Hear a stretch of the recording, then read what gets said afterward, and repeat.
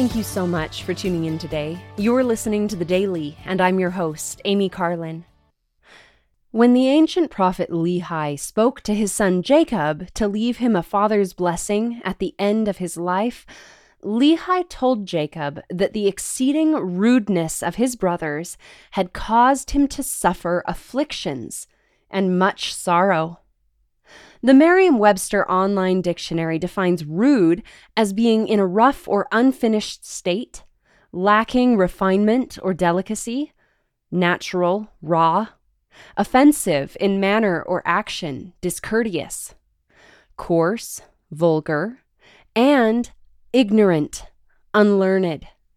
On the opposite end of the spectrum, words that are near antonyms to rude include finished, flawless, perfected, polished, and exact. Laman and Lemuel were rough or unfinished. They did not allow themselves to be perfected and polished in Christ. They lacked refinement because they did not allow themselves to be purified in the refiner's fire of Jesus Christ. Joseph Smith once said, "I am like a huge, rough stone rolling down from a high mountain, and the only polishing I get is when some corner gets rubbed off by coming in contact with something else." It is through difficulty that the Lord refines, purifies, and perfects us. He takes our raw materials and makes us into something better. But He always leaves us our agency. If we refuse to be polished, He will not force us.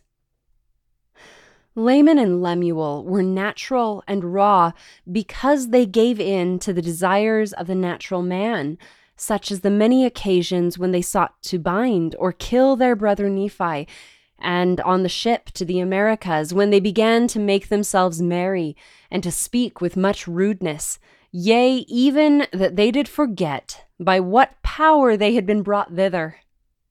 Lehi later stressed to Laman and Lemuel that this kind of unbridled behavior was a rebellion against God. This instance also reveals discourtesy, offensiveness in manner or action, coarseness, and vulgarity. As we strive to be men and women of God rather than men and women of the world, as we seek to be in the world but not of the world, we can avoid giving in to the natural man. Laman and Lemuel were ignorant and unlearned, but only because they would not study or ponder the Word of God and learn by the Spirit. I expect that they had the same opportunities of education back in Jerusalem that Nephi had. After Nephi sought and obtained knowledge of his father's vision of the tree of life, he found his brothers disputing about their confusion instead of seeking answers. Nephi asked them, "Have ye inquired of the Lord?" But they replied, "We have not, for the Lord maketh no such thing known unto us."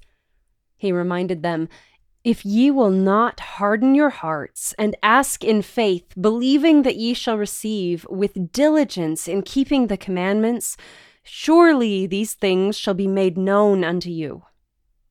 As we choose to seek knowledge by study and also by faith, we can gain truth, light, and knowledge that will banish ignorance and unlearnedness.